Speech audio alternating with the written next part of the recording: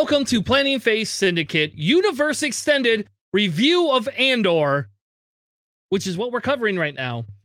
Tonight, episode 18 is our last coverage for Andor that you're going to see until season 2 comes out. We are going to be covering episode 12 tonight in all of its glory, plus its hidden agenda that happens at the end of the credit scene. I don't know. Maybe next week we'll do another like recap of the whole series. I don't know if we're going to do that or not. It seemed kind of silly to keep going through it. We haven't done Tales of the Jedi, so that is up on the radar next in our discussion. So we will be doing Tales of the Jedi, which we have to get through Tales of the Jedi before we can get to Bad Batch, which is coming out next year. If you didn't watch the season finale of Andor, or if you haven't watched any of Andor, please, if you don't want spoilers, run away, tune out. You don't want to come in because I'm telling you, we're going to lay it all on the line tonight. Joining me on mic is my co-host, JJ, the Catan Master himself. How are you doing tonight, sir?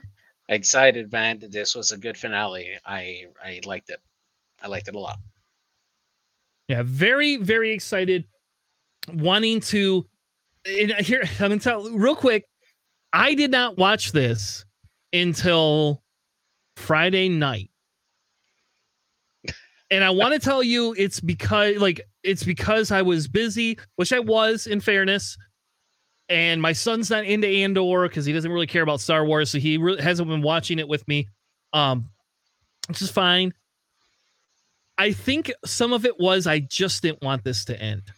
I knew this was the last episode. I knew what would happen. I knew because of the holiday I could easily avoid spoilers, and I just didn't want this to end. Yeah, for me, I couldn't wait to watch it. I had to wait, unfortunately, until like Wednesday night till I actually had time to watch it. But I was just like on the edge of my seat, just waiting for the time to watch the episode. So we're gonna get into the after scene credit first, I think, just because it's off the wall, get it out of the way. Sure. The after credit scene. So if you have to watch it, but the after credit scene officially explains what the hell Andor was making. So now we know that Andor was working on something that belonged to the Death Star. JJ, what was it? They look like sprockets, essentially, that help melt panels for the laser that the Death Star uses to eventually blow up Alderaan in Episode 4. So yes, so we officially find out what it was. I don't remember what I originally said it was for. JJ, I think you thought it was for probe droids or something like that. Yeah, I thought it was for a droid, actually, for those hunter drones that they had, or at least building more of the K2 drones that will eventually take over Mandalore or something like that. Yeah. So now think about it this way, though, too, JJ. Right? Like us seeing this, and this kind of gives context, and we can backtrack a little bit to the prison scenes, right? When they're making these, and when they find out, hey, you're not getting out of here. And it all makes a little bit more sense because they're all working on the Death Star. And right, if we think about it, between when Pelp created, like essentially had a coup, and when the Death Star is first seen in production is a very short time frame for it. Then it gets blown up and we get Death Star 2. And if you think about it, on top of that, that's a very short time frame between, even shorter. And you got to figure, right? Because I've actually been watching Rebels with my sister-in-law. That's just getting into like watching all these for the first time. There's a scene when they're making reference and spoilers for Rebels if you have not seen it. There's a scene where Hera's talking about Ezra's parents, and they're talking about the level that the Empire has these labor camps. They have over 1,000 star systems with labor camps that they send people to work on different stuff. And if you imagine that if the Death Star is such a high priority project for the Empire that they dedicate so many resources, and we see this across different stories throughout that time, through like the Thrawn series or through the Rebel series, and now Andor, that we see how they were basically doing these quotas for these production labor labor production for them to build the parts that will eventually go into the Death Star, you can see that the Empire is really aggressively using these people for these labor camps to make that project go forward. Yes, and it brings to light the more Nazi-esque thing that the Empire was, and like it's funny because I believe, in my opinion, Andor feels like it's bringing life to some of these books that I've been reading, right? And some of the books where you feel it gets really intense, and people are like, "Oh, I have not read that book," and I don't know, but it's like this should spawn you to go out and read the books. So the last book I just read, 2 books ago that I just read was the Leia book about right at what happens after, essentially the rebels win, and before the resistance starts up, and everything like that, right? And like it goes into Leia has somebody in the Senate that she doesn't like, and essentially this guy collects memorabilia from the Empire, right? And it's just disgusting. Like to her, it is like the most disgusting thing that can happen. Andor helps bring light to why Leia would feel that way, right? Like, because all of a sudden you're like, yeah, like they took billions of people and enslaved them on mass scales for the sole purpose of maintaining their empire. All it was is the Empire knew we had to be ahead of the game because at some point somebody's going to come try to kill us and take us down. We have to be better than them, which is hilarious because if you think about it in all of its glory, the Empire violates the rule of 2 that Darth Bane set up to some extent, right? Because Darth Bane is like, there's just 2 of us. It's just 2 of us against the world. We're here to bring balance back to society. And here's Pelp saying, well, maybe I'll have 2 or 3 Sith Lords around, and I don't like this one, so I'm going to use this one. And oh, by the way, I need a full-scale military army and base to kill things because my Sith abilities are not good enough. Yeah, I don't know. Yeah, that's exactly right. And I love how Palp gets around the rule of 2 by making the Inquisitors, who are not essentially Sith, they're just acolytes. Yep. Yeah. And that's Maul. That's like what I need is a Maul story now. That's what I want. Is a Maul story. Somebody give me a Maul story. And give me one where Maul has legs. Because or not legs, but the robot legs from Clone Wars, because it'll piss my son off. And I'll make my son watch it with me. He doesn't like Maul with clone legs. I even bought a little Lego figure of Maul with the little robot legs just to piss him off.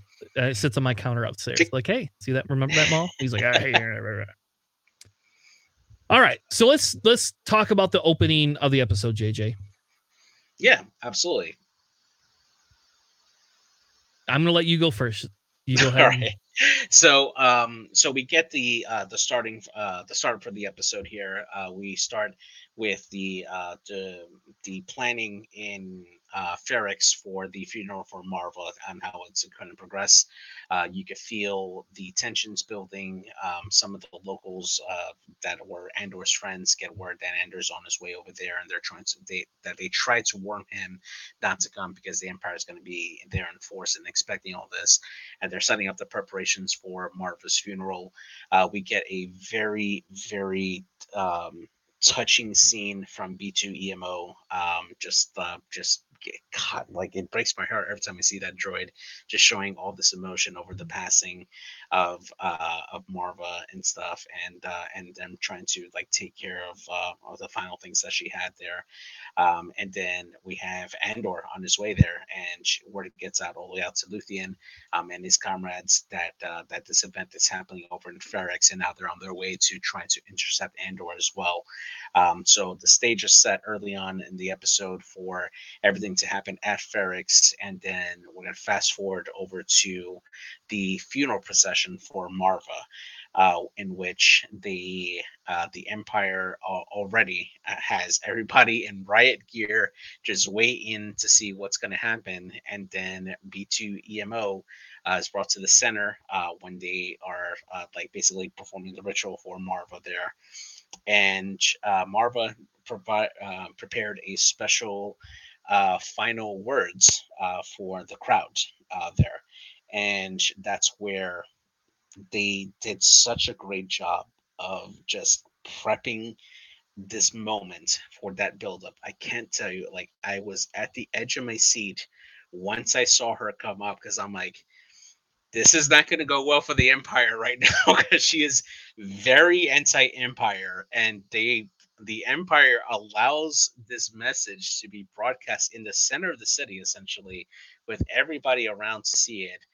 And she basically goes on to the history of what they had to go through and where the people have come from, pretty much riling up the anti empire sentiment that the people of Ferrix should have.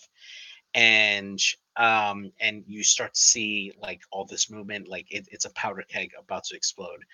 And then until it finally does, Marva says it, we got to fight the Empire, and all hell breaks loose. What was your thoughts in that moment once that happened, that build up part?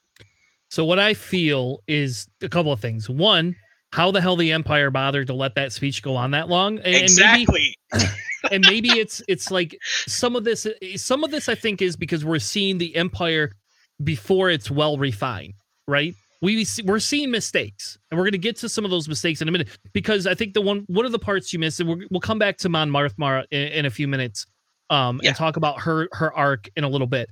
Yeah. But the piece that I think you miss is you have that ISB officer. She's leading a team on the ground, and she's there.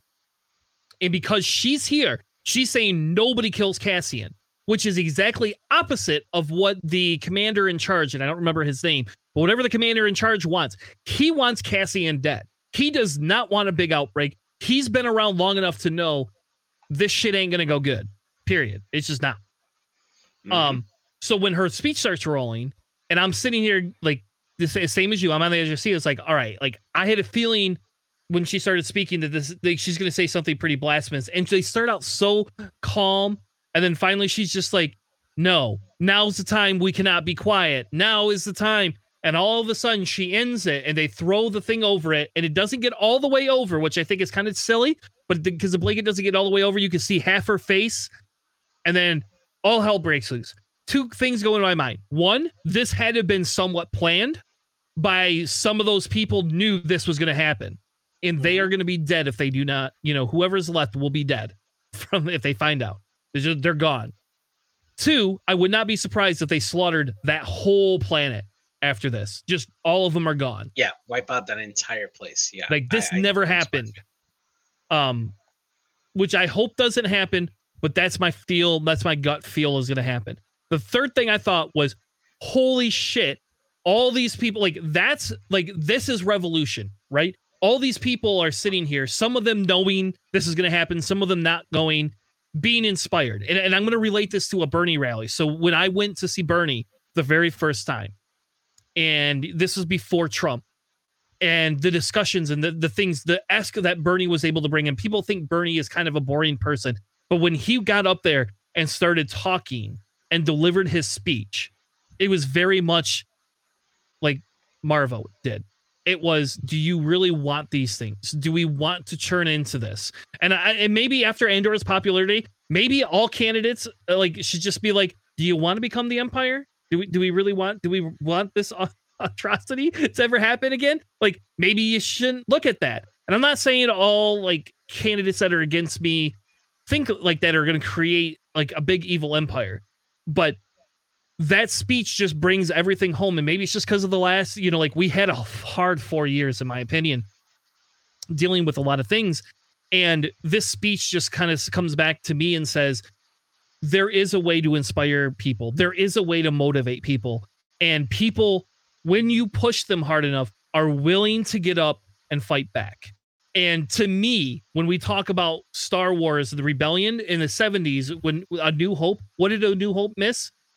A large scale speech or speeches that went off that started the rebellion. This gives us context, and it makes episode 4 so much more exciting to go back and watch now, because now we know where their desire, they weren't just fighting it because they wanted to. They were fighting it because this is life or death. They were fighting it because this is what's wrong. Yeah, and you could see like they did a great job, the cinematography of just showing like all the what we would consider like the extras, like showing like their like them getting riled up and taking anything that was available to them to make it into a weapon and just start going into the Empire.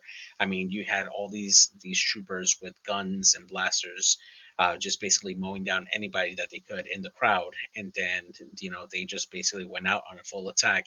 And then the best part is that they had the bell tower guy basically slamming down on the top from the tower, acting like the old revolutionary drummers that to help keep the morale of the troops to keep on drumming, and keep that momentum up there.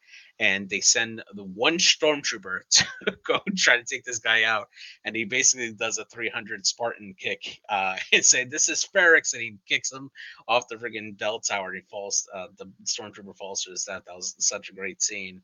But just seeing that part, right, like just that fervor, the people coming up to a boil, and then they just explode into it. It was so like it was such a great scene to see that happen. I really honestly did expect for the Empire to try to like destroy it, either using ordnance or using like one of the vehicles that they had there to take out the bell tower to try to like take out that piece there.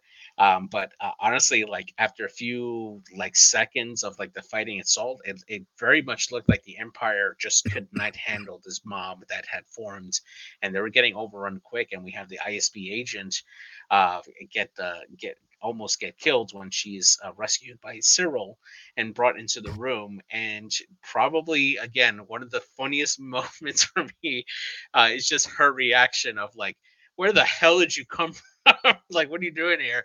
And he's like trying to have a romantic moment with her.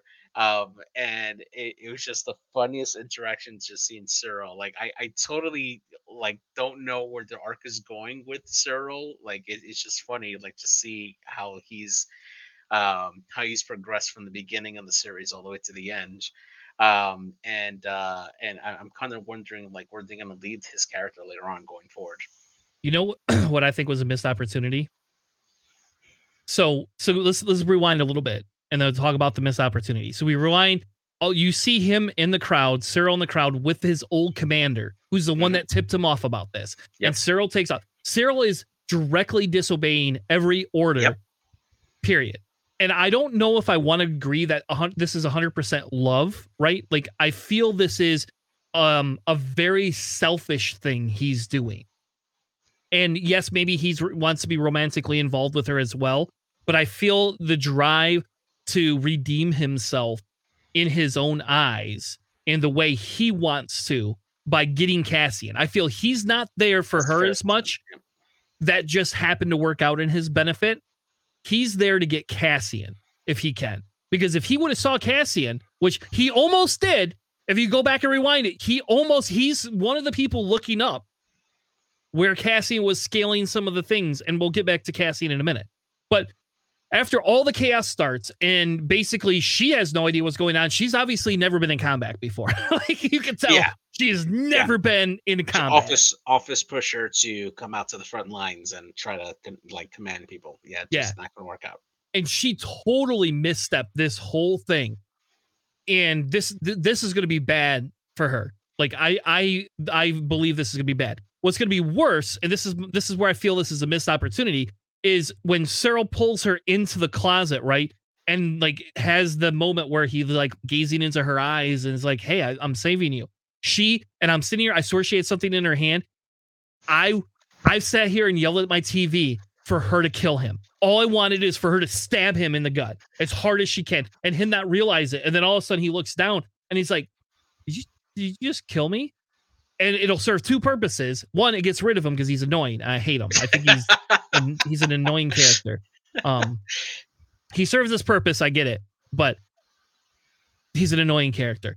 But two, it solves some of that arc of what's going to happen, because like now he has to keep his mouth shut, which he probably will. But like to some extent, he has to be very careful because she was saved by an underranking officer who is not supposed to be here, who she openly told not to be here, who can't keep his mouth shut to save his life. So now he's going to come in. some of me thinks they're going to off her, that the Emperor is just going to be like, see ya, bye-bye, boom, gone. And she's going to be gone. And then he's going to take over her role. And then he's going to have to deal with that. But to me, it was a missed opportunity. You just take care of him. Like if I would, like, to me, it would defer her. And maybe this is why not all the ISB people are completely evil, but we've seen a horrible arc with her basically torturing, Bix, right? Like we see her instructing them and talking about these tortures. And then she comes back to capture Cassie, and at all costs, she could have just taken him out. And that would have completely fit her character. But instead, she's going to let him live now. And I don't think it's going to be good for her. Yeah, I think it will lead to her demise ultimately. I don't see her returning to ISB headquarters with much of a reception after the events of Ferrix Get Out. Now, the one thing we do see is finally after while all this is going on, Andor is able to track and locate Bix and get her out of the cell or the room that they had her in, and finally get her out over to their friend's shipyard where they were waiting for a ship there. And we see a ship that we haven't seen before. It looked like a transport, but if you notice in the background, it looked like a ship graveyard or scrapyard for a lot of Clone War ships, because we see Y-Wings there. We see some transports in there, and they had basically the transport that they had made looked like a hodgepodge of different ships that they had basically scavenged into this one transport as they make their escape. Did you notice anything like odd or like familiar about that ship? Well, it looks like a very big version of like the front of a droid ship. That's what it reminded me of, is like a droid ship, like a separatist ship. I'm sure that's not what that is. Like, I'm sure that's 100% not what that is. But that's the first thing I thought of. I was like, oh, somebody put Y-wing thrusters on a droid ship, like in a cargo bay. It reminded me of a fire spray, though. That was the other thing. Like, it reminded me of like half a fire spray. Yeah. And then finally, Cassian, after avoiding pretty much the Empire and Luthien's forces, finally goes out to encounter Luthien on his ship. Now, here's the part that gets me, right? Like, obviously, Luthien is there to, take care of Andor, right? Obviously, Andor knows your ship. I don't know how Andor exactly found Luthien's ship, but somehow he finds the ship and then just goes inside of the ship with nothing to stop it. Like, apparently he just had the door open to his Fondor Hallcraft, and Andor's like, well, I'm just gonna wait here until Luthien decides to step inside. Like, how did that happen? Like, I don't think he locks his ship. That's my theory. Is like he's paranoid. Like, come on. Or you're right. That is kind of a plot hole, because it could also be that Cassian was on it before, therefore the droid recognizes it and he gets on there, right? That there is a possibility that happened. It is weird. I guess I didn't think about it, that he got on there ahead of time. But yeah, it makes sense, and I think, but if you think about it, Luthien was in a big hurry too, right? Like he was rushing to get there, because essentially he did not want his agents on the ground to be by themselves. He felt this situation required his attention, because I think it got to the point where he's going to be discovered very shortly here, and he knows it, and he wants to stall that as much as possible to make a proper escape plan that he can go into hiding with. Yeah, absolutely. And I think that that last part, I personally thought was great, right? Because we finally get that confrontation between Andor and Luthien at the end there. And Andor basically gives Luthien an ultimatum. He's like, I'm here, this is it. You can kill me right now, or you can take me in. And you see that moment of hesitation, right? Because Cassian basically has the blaster out there for Luthien, and Luthien picks it up and he's considering it. And then he smiles and he's like, yep, I'm going to go ahead and take you in. I think you're good enough to finally be joining in the inner circle here. And he brings him in as one of his agents. And that's how we end up closing the season there. I like that interaction mainly because it kind of fits for both of the characters, right? Luthien is a very calculated person, a person who considers like all the different options. I mean, heck, the guy wrote a formula for how everything was going to turn out, 12 years ago, and he's basically acting on that one formula, and he's now considering this new variable, which is Andor, into his calculations, and figures, hey, you know what, the math adds up. He's valuable enough that I can use this person as my agent. See, and I feel differently about the ending. Completely different, actually. I do not like it. I don't like it at all. I think we had such beautiful storytelling. I feel there was some missed opportunities here at the very end. Um, so I will say that is one piece of this whole series. And I how about this? I don't hate it. I don't think it's wrong. I just don't think it's as good as it could be. Right. Um, because I think that's the biggest thing that I had with it, right? Is why not, like why does he have to say the words like the way he did? Because it kind of made it sound like just to kill him, right? Like that he's had enough of his life and would just rather be done with it. And I don't think that's um what it should be.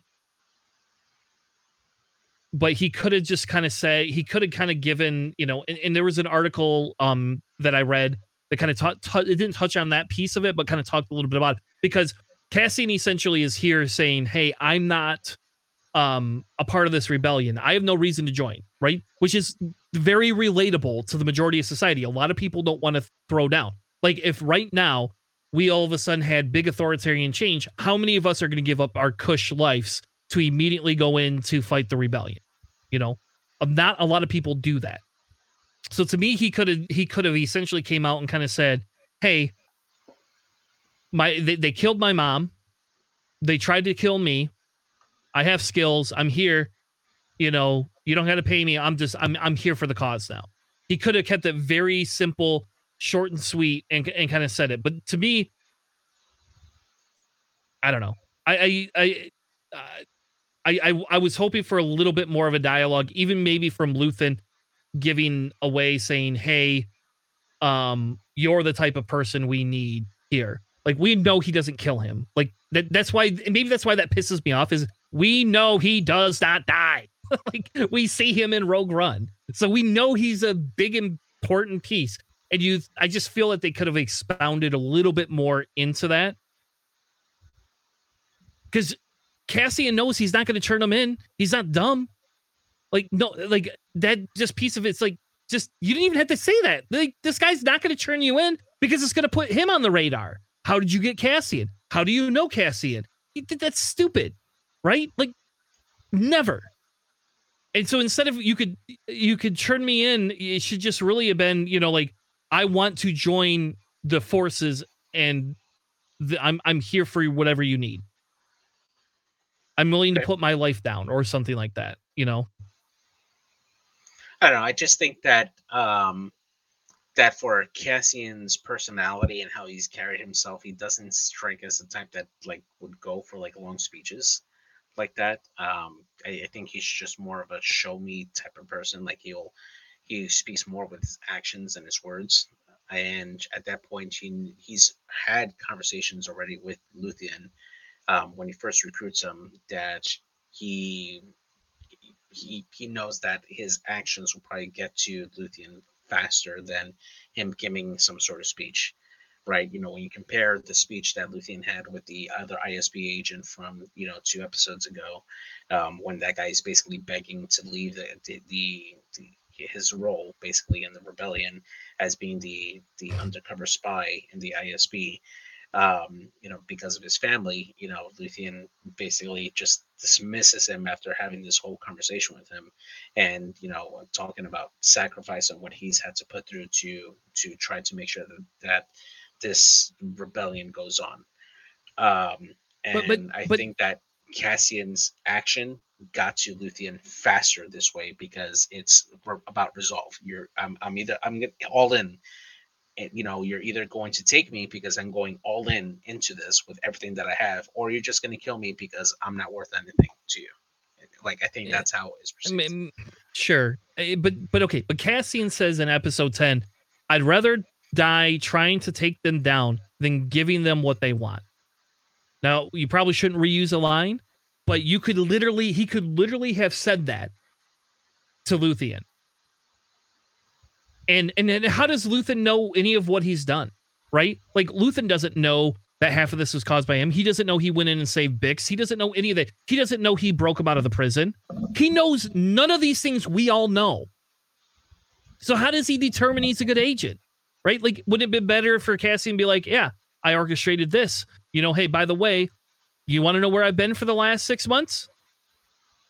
I've been in a cell, fucker. You know, why didn't you come get me? I don't, and maybe they're saving it for season 2, I guess. But Maybe. To me, Yeah.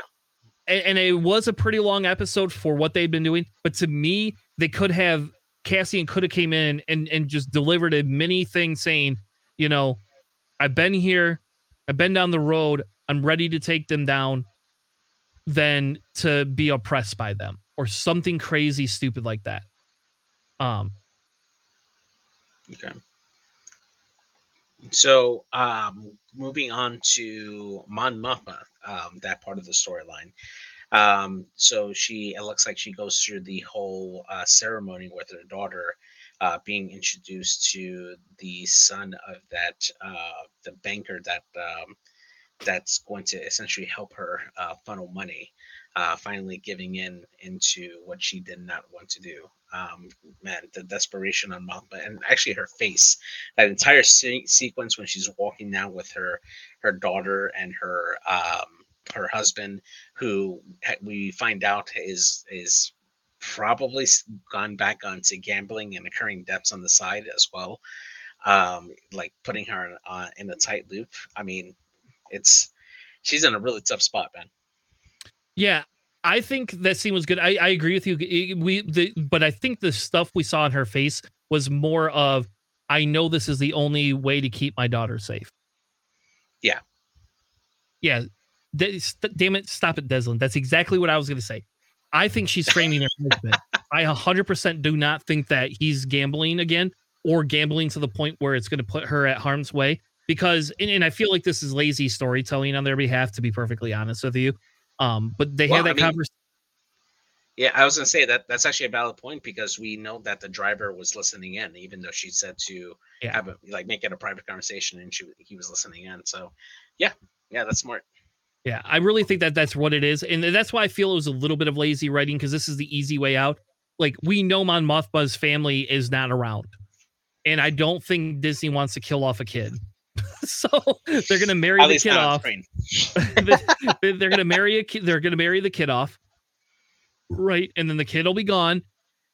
The husband can easily begin investigating, right? And to me, it feels like what she's setting in motion is, how do I drain the accounts, secure the credit somewhere else, and remove myself from this whole political nightmare? Because think about it. She owes favors to this banker. Now, she's going to owe favors to this guy. She knows it. She knows her time is coming where she's going to have to do things she doesn't want to do.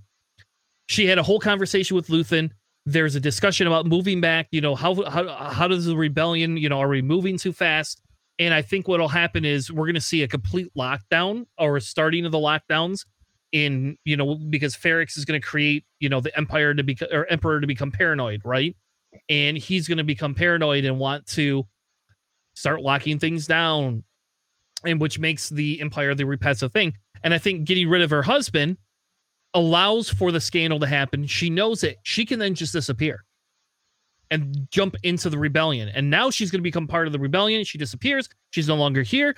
And she doesn't like her husband anyway. Yeah. So this just works out perfect. Her daughter can be taken care of in the best way possible, not be murdered. She's going to be able to take all of her money, avoid owing a debt to a banker, and slip into the rebel background scene.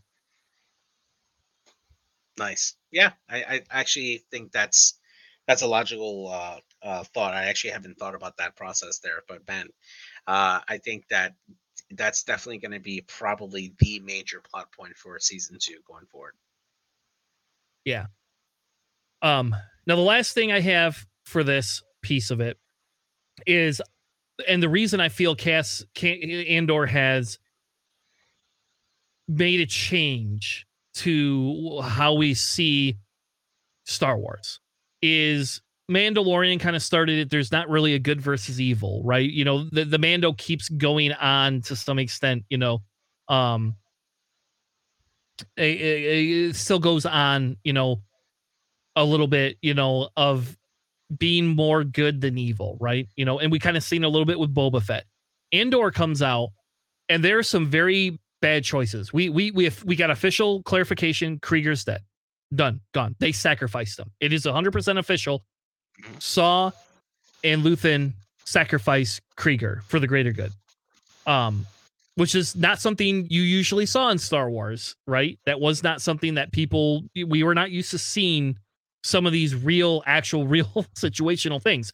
What I feel Andor has done is moved us from the good versus evil battle, which we started to see them kind of move away from, to far left, where it is a oppressive regime, and what do we have to do to stop it?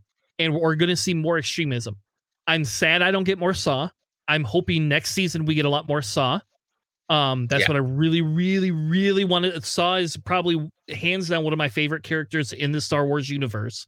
I don't like him in X-Wing that much because everybody gives me crits, but I really like him in there, and I really hope we get some more Saw. But I feel Andor, and you correct me if I'm wrong, but I feel we've seen a transition away where if we get more Jedi type stuff, not everything has to be good versus evil. We can actually have Jedis being more human in their decision making than we had before. Yeah, absolutely. Just going forward, I mean, they definitely set the groundwork for season 2 to be a very, very good season. I definitely do, just like you, hope to see some more Saw interactions, and then specifically, I want to see Saw eventually get in contact with Mon Mothma and have that uneasy alliance, and see that tension between the two, because we do know, at least in Rebels, that particular interaction between the two does eventually come to a very heated end towards the timeline of Rebels, and I want to see just Saul be more involved there, especially with Luthien being his at this point probably his only friend that understands him, and see how that goes. Yeah, and if you think about it, all of this boils down to what Luthien said in Episode 8, right? He says we need the Empire to help. We need them to get angry. We need them coming down hard. Oppression breeds rebellion. That right there is saying that Luthien has helped orchestrate some of the atrocities that the Empire is going to come up with. Yep. To some extent. And how do we get away from them? And I don't know if you've watched Handmaid's Tale at all. Yeah. But there is a guy in the Handmaid's Tale that is one of the chief proprietors that helped create the whole living structure, the whole society. And in the long run, he is that off-putting rebel. Like, he's there saying, what do you want me to do? I have to live in the confines. But behind the scenes, he helps move things forward as best he can to dismantle what he thought was going to be a great thing. Yep. He is the Galen Erso. Yes. Actually, that's the other thing I want to see. I actually want to see Galen Erso make an appearance. That would be fun. I would like to see a little bit more backstory on Luthien as well. I would like to know if, like, he had other dealings or other things, sins of his past he needs to account for, or if he's just really that passionate, you know? Yeah, I would also like to see Yularen, Admiral Yularen from the ISB, make an appearance for the first time in live action, to help set up Thrawn coming forward. Yeah, that would be fun too. Get us a Thrawn show in 2 years. Or hang on, what if this incident Ferrix actually causes the head of the ISB to be demoted to make way for Admiral Yularen to take over the ISB? All right, I could see that. That That, I could see that. That could be something. Yeah, What character? Fantastic. What actor would play that though? I don't think that guy's alive anymore, is he? He's not, but I mean, there are plenty of great actors that could play Admiral Yularen. I'm sure, but who would it be? All right, well, that's a discussion for next time. I don't want to spend any. we could spend the next half hour discussing that. Yeah. All right. Well, overall, I give the series an 11 out of 10. Again, even though I was not super thrilled with the last scene of the episode, I am very excited to see where it goes. And I think the monologue or whatever they call it, where they have the pictures and they have the voiceover for it, they have one of them where it essentially says tyranny requires constant effort.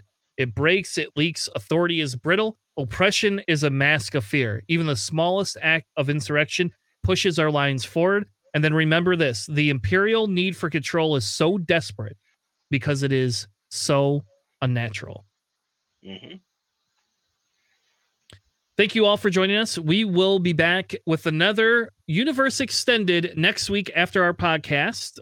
Next week, we will be talking about probably Tales of the Jedi, unless we want to go back into Andor and do like a recap of the whole series.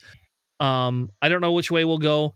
I think it kind of depends on how much Andor talk comes out between now and then. It might be overkill for us to go back to Andor, but we will be breaking the Tales of the Jedi up at least into 3 segments.